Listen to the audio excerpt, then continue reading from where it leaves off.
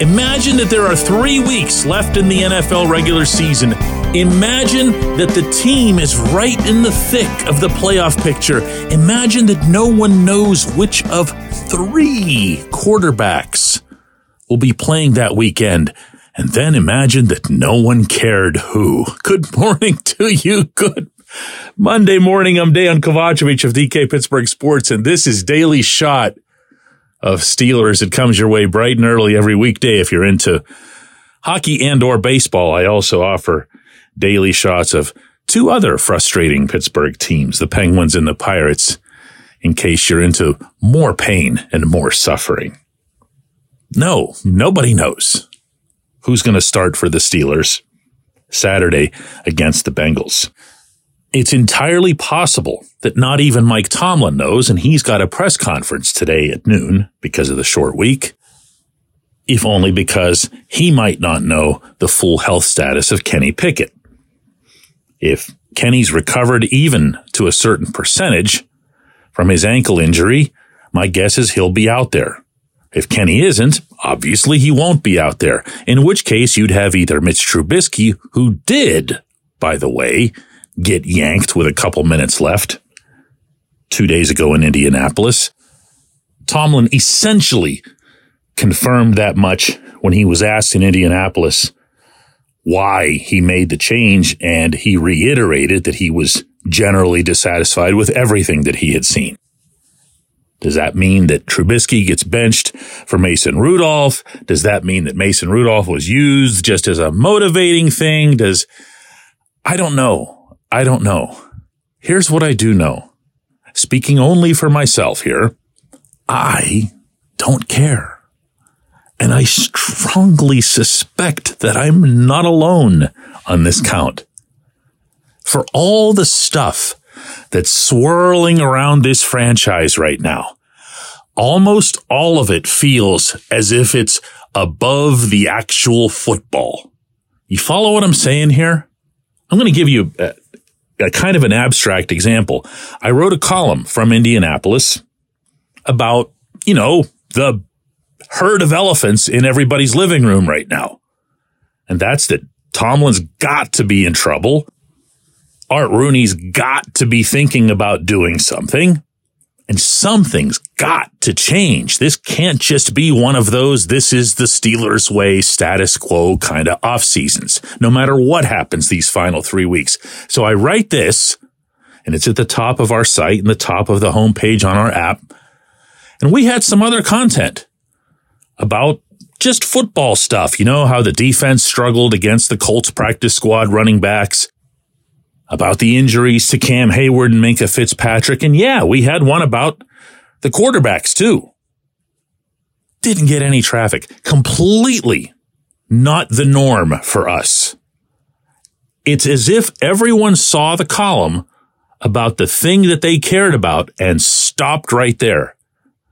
We've been in this business now, DK Pittsburgh Sports, for 10 years. I've never seen that before. I'd never seen the fan base just tune into one specific subject after any football game and basically ignore the rest. And you know what else I've never seen? I've never seen this much. I wonder what the word is I want here. Is it confusion? Is it being conflicted? But from everything that I gather, there's a good percentage of people who follow this franchise passionately and for a long, long time who'd love nothing more than to see this team right now lose out lose to the Bengals, go out to Seattle, lose to the Seahawks, go to Baltimore, even there, lose to the Ravens. If that's what it'll take to effect meaningful change. And everyone's free to define meaningful change as they please. I have defined it on this program and in print as replacing the head coach. I don't know how many others in the media have done that. I know that I did it after the Patriots game, and I'm obviously standing by it. There might be others with other views, including yourself, as to how that change can come about. But when you're talking about, oh boy, this isn't the simplest subject, all right? So bear with me this morning. But when you're talking about this kind of change, one of the things that you have to really, really get a hold of here is the recent past and the scope of these problems, and of course, the more distant future. Tomlin never does either one. Please understand that that is paramount here. I've been telling you that for years, that he never looks too far back and never, ever, ever looks ahead of the following weekend's game. Now, you can say, well, that's cute, that's charming, that keeps the focus where it needs to be and whatever else here. And here's what I have to say about it. Have you seen the video yet of George Pickens just completely not blocking the Indianapolis dude right next to him as Jaylen Warren was attempting to score a touchdown? Have you seen that yet? It's unbelievable. It's so much worse than the Deontay Johnson looking at the fumble bouncing around a couple weeks ago. This is Pickens just flagrantly not caring about a touchdown, a potential touchdown for his teammate who's ready to blow through all three of those white helmets in front of him with no help at all from his wide receiver. For the betterment of the Steelers long term, and I mean for this young man's career long term, I bench him to the point where he doesn't even get a helmet this weekend. And I don't often say stuff like that. He doesn't come anywhere near a football field for me. I don't care if he pouts. I don't care if he demands to be traded because I've got no use for that particular player, the one in that scene, regardless. And besides, there's always a Bears somewhere that'll hand you a second rounder for him. Couldn't care less. Couldn't care less what his reaction to it would be, other than that maybe he'd possibly learn something. Maybe that he'd react in some way to being actually disciplined. Tomlin won't do that. Tomlin won't do anything of the kind. He won't even say a negative syllable about Pickens in his press conference today. The reason? All he cares about is beating the Bengals this weekend. And eventually that approach catches up to you. The same attitude, by the way, permeates the entire organization all the way to the top, including Rooney. Because if you ask Rooney right now, do you know when was the last time the Steelers had a 3-game losing streak in 6 consecutive seasons? He wouldn't have that answer, and he probably shouldn't have that answer because it's kind of an arcane stat, but it goes all the way back to World War II. This is a 6-year gradual nosedive.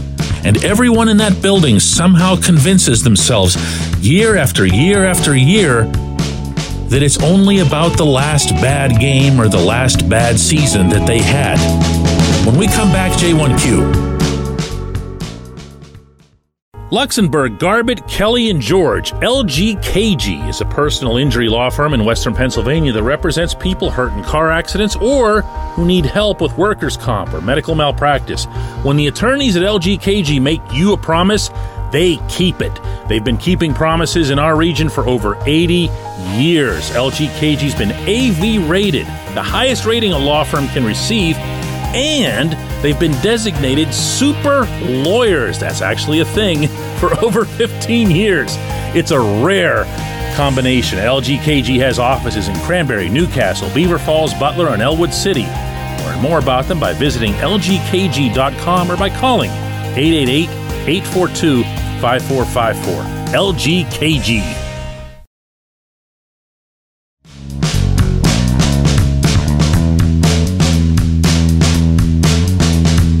Today's J1Q comes from Tristan, who says, "Hey DK, I need help.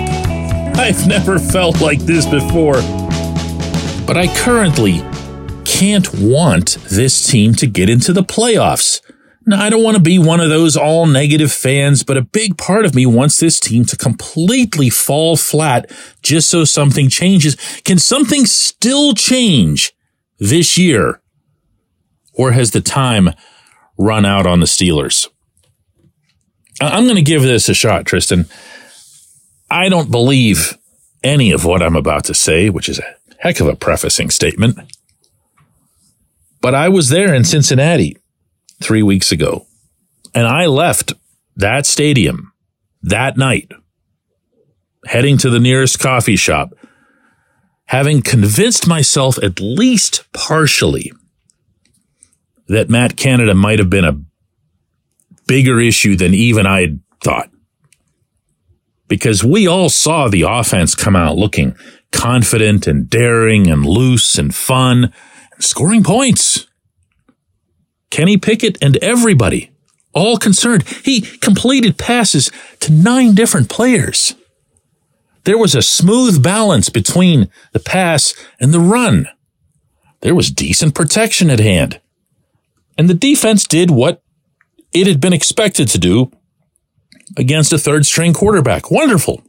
Terrific. And they were so stoked in that locker room after that game. It felt like they'd won a playoff game. That's how excited they were, how happy, how seriously they were taking themselves as a real live 7-4 team in control of their own destiny in the AFC, possibly with a chance to show down against the Ravens for the North Division title in January.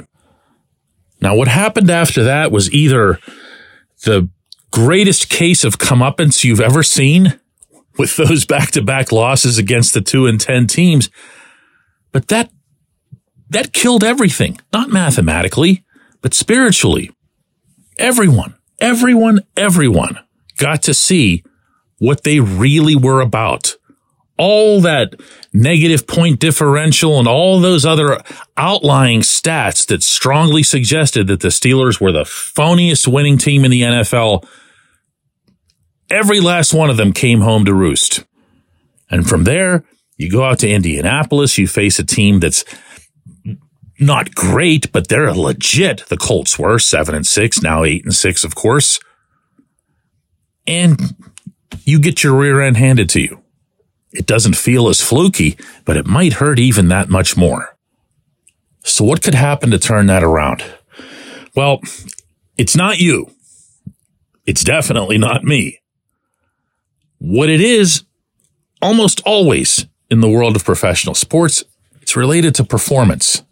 The thing that had everyone upbeat, even at your most pessimistic, you had to have been upbeat after Cincinnati, and don't pretend otherwise. And the thing wasn't just the score. The thing was how they actually played. They looked like a better overall football team, like they'd learned, like they'd progressed. And again, not to keep picking on Canada, but as if they'd been set free from some jail or something. Now, if you see that against that same opponent this weekend at Acrisure Stadium, and I don't think that you will, but if you do, and you really want to ride this thing out, then you'd need to see it again in Seattle, and then you'd need to see it again in Baltimore. You'd need to see not only results, not only just getting the little letter next to your name in the standings that says you clinched a berth. You'd need to see and feel that this football team was always better, always hugely better than what's been shown now in these past 3 weeks. I do not see that happening, though. I appreciate the question. I appreciate everyone listening to Daily Shot of Steelers. Don't know how you're pulling it off this season. I really don't, but I'm grateful to have you along for this weirdo ride. Let's do it again tomorrow.